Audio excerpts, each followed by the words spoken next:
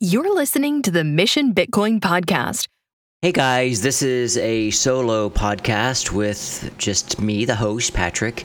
And it's been a while since I've introduced myself and what this podcast is all about. We've had some really great guests. I've been very thankful that the guests that we've had have agreed to be on the podcast. I've had Matt Solik join me and bring up the quality of the podcast. So I'm very thankful for that. And the response to the podcast has been great. I've met some really great fans here in Atlanta at the TAB conference in the fall of 2021, and actually met some fans down in El Salvador when I was down in El Salvador. So it's been really cool to see the support and actually just meet people from literally around the world that listen to the podcast. So I'm very thankful for that.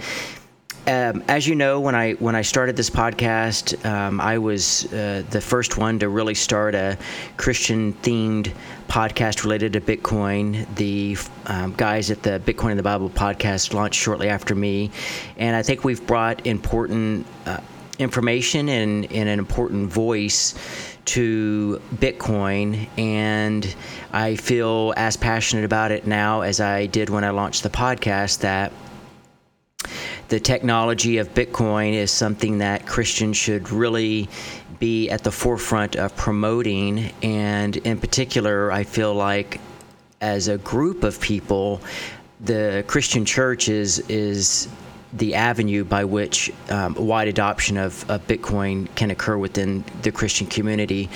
But I think after, doing this for a little under a year, I think that we're definitely still early, and I think that it's going to be a while before the church catches on. This does not minimize the importance of what we're trying to do. It's just the reality based on my experience thus far here in the States and in Guatemala, which I'll talk about here in a second. But it's very important, and there are a lot of us out there that work at our local churches to try to promote adoption of Bitcoin, and to be quite frank, even in my own body here in the Atlanta area, it's just difficult for my church to get behind Bitcoin because they just don't quite understand it, and or the leadership is just a little bit older, so it's just going to take some time. But I think that the reality is the world events of the last several weeks has just demonstrated what a powerful tool Bitcoin can be for individual freedom.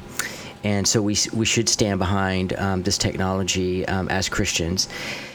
Some of you may know that I've written a book called The Christian Case for Bitcoin, and those of you who have read it, thank you so much for sharing that on Twitter, DMing me, and I'm really humbled by it and thankful for it. And I've worked on a study guide for this as well that I've hopefully will be releasing soon. So if you want to study this in a group setting with questions to kind of spark discussions, I'm working on that currently, and hopefully we'll get that out soon.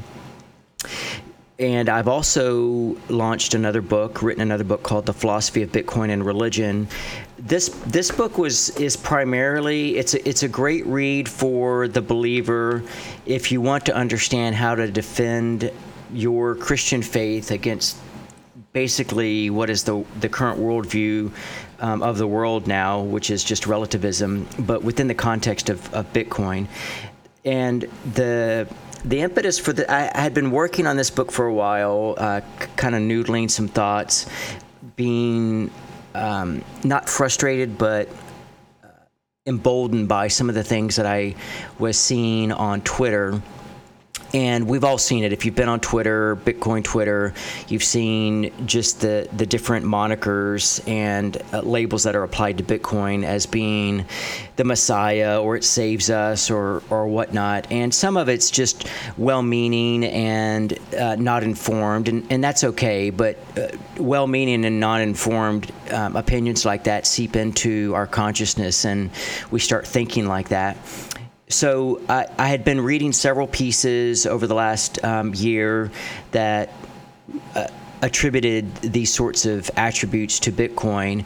But the piece that really kind of set me off over the top and committed me to writing this book was a piece by John Vallis, which you may have read. It's the Money Messiah, God and Bitcoin, and the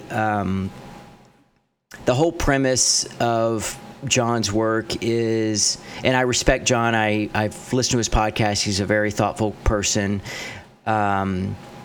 But he had started having basically religious feelings and a religious experience, but didn't know how to express himself because there's no religious language within the secularist vocabulary that can describe a religious experience. They never thought something like that was logical.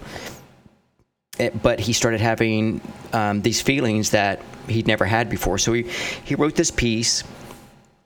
He uses Jordan Peterson as work as a kind of an outline to move through his belief system as it relates to Bitcoin. And while it may not be a completely religious treatise, that's essentially what it is. It tries to codify a belief system related to Bitcoin, define certain terms, Messiah, the divine, etc., worship, all the familiar terms that we as Christians in our belief system have a full vocabulary of and understand what these words mean. We have context. So as I read that piece, I decided that I needed to basically challenge it, and I used that as the main work to build around. But then there are several other works. I truly respect Gigi, but I've used some of his works in here as well.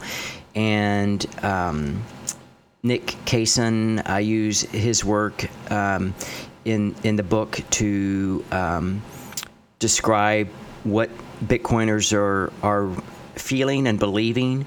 And then Haas McCook, I've used some of his writings as well. And what I found is that while all of them were having similar feelings, they were using different terminology to describe these religious feelings. And they did that because there's no basic orthodoxy that can describe a Bitcoiner's belief system. And we all know as believers that that's the foundation of our belief system. If you go back to the Nicene Creed in the 300s and the early 400s, the Nicene Creed was created specifically to combat heresy within the church. And heresy is something that the church has fought against from the beginning. And we even see this in the epistles of Paul and specifically in John's epistles, the fight against Gnosticism. So this is something that we've had to fight against from the very beginning. And for many, it's become a criticism that we've had to have councils to kind of codify our belief system. But we can see within the Bitcoin realms that if Bitcoinism was a true religion or is a true religion, and it is by definition, it is actually a religion, but not of the transcendent, which I describe in the book in detail. But you can see within Bitcoinism right now that there are different vocabularies, there are different words that people use because there is no orthodoxy. And so belief in Bitcoin is going through the same structural building, so to speak, that Christianity went through in the very beginning, something that atheists and relativists would mock us for. They're going through similarly right now. So I use this framework of lack of orthodoxy to point a finger at the Bitcoiner and show them that what they criticized for so long, they're doing themselves. And when I was a young young man, I spent a lot of time reading apologetics. Norman Geisler was a significant influence on my belief system, and so I used Norman Geisler's books, The Philosophy of Religion and Christian Apologetics, as my framework for writing the book. So with Vallis's work, he used Jordan Peterson as a framework to hang the ornament, so to speak. And for this book, the Philosophy of Bitcoin and Religion, I use Norman Geisler's work as kind of a framework to hang the ornaments for this book, and go through logical proofs to basically defend the Christian faith and the true transcendence of God, and counter John Vallis's article, not point by point, but essentially thought for thought. So if you have a Bitcoiner that is an atheist or doesn't want anything to do with religion, this might be a good book for them to read. If you want to learn how to use Bitcoin to actually prove the existence of God, this, I think, would be a great book for you to read as well. So if you didn't know about it, give it a try. Look it up on Amazon, and I will provide links for it in the show notes. And I also want to just thank everybody for the success of my first book, The Christian Case for Bitcoin. Several weeks ago, it got into the top 10 under Christian Stewardship, and it's a big jump from number 1 and 2 to number 9 where I was. But I was in striking distance of getting near Dave Ramsey. And with respect to Dave Ramsey, he's done a lot of great work for Christians through the years. But we all know that he's not a Bitcoiner. But to be able to be on the first page of a search for Christian Stewardship was really, really kind of cool. So thank you very much for that. And I also wanted to give an update about my work down in Guatemala. Many of you know, and some may not know, that I'm leading a project in Guatemala called Bitcoin Lake. This has really been on my heart for quite some time, and my wife and I and our family have been praying about it, and since the spring of 2021, and was able to actually go down for my first scouting trip with my wife in November or December of 2021, and then we officially launched the program with the beginning of the Guatemalan school year in January, and I will be returning in mid-March to do another not another launch, but another visit to bolster what we've already done and continue to promote what the plan is. If you aren't familiar with the project, you can look at the plan on Medium. I've written several articles that describe our work down in Guatemala. There have been some articles that have been published in online magazines. Some have been Spanish language magazines. Inbyte is one. It's a crypto online magazine based in El Salvador. There has been a recent article published in Bitcoin Magazine about biomining, and that features the work that we're doing down in Guatemala.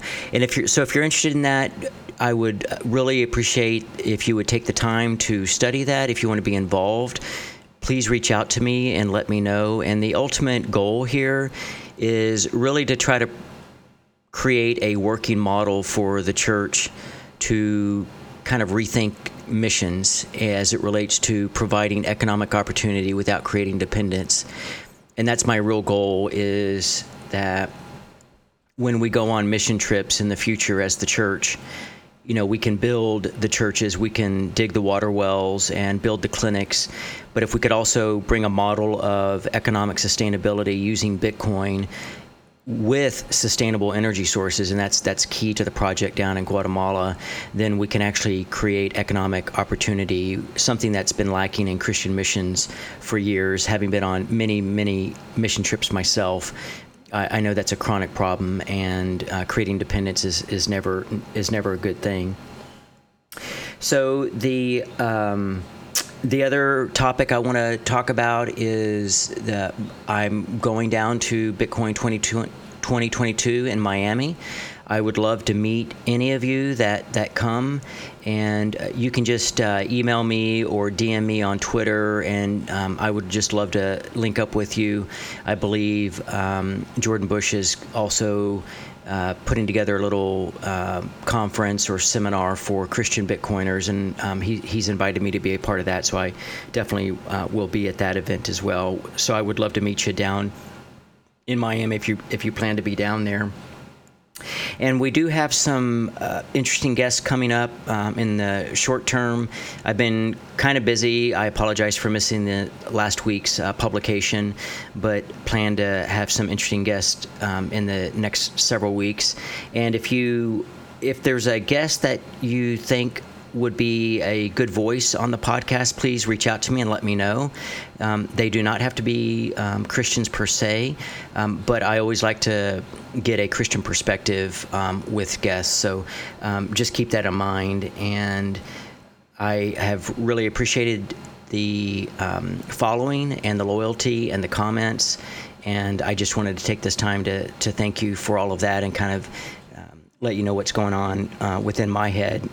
I am an introvert, pardon me, so it's hard for me to just talk without prompting or having a guest. So even though I am the host of the podcast, being an introvert does not help to kind of share what I'm thinking. So thank you very much. I look forward to meeting you guys down in Miami and would love to hear from you. Thank you so much.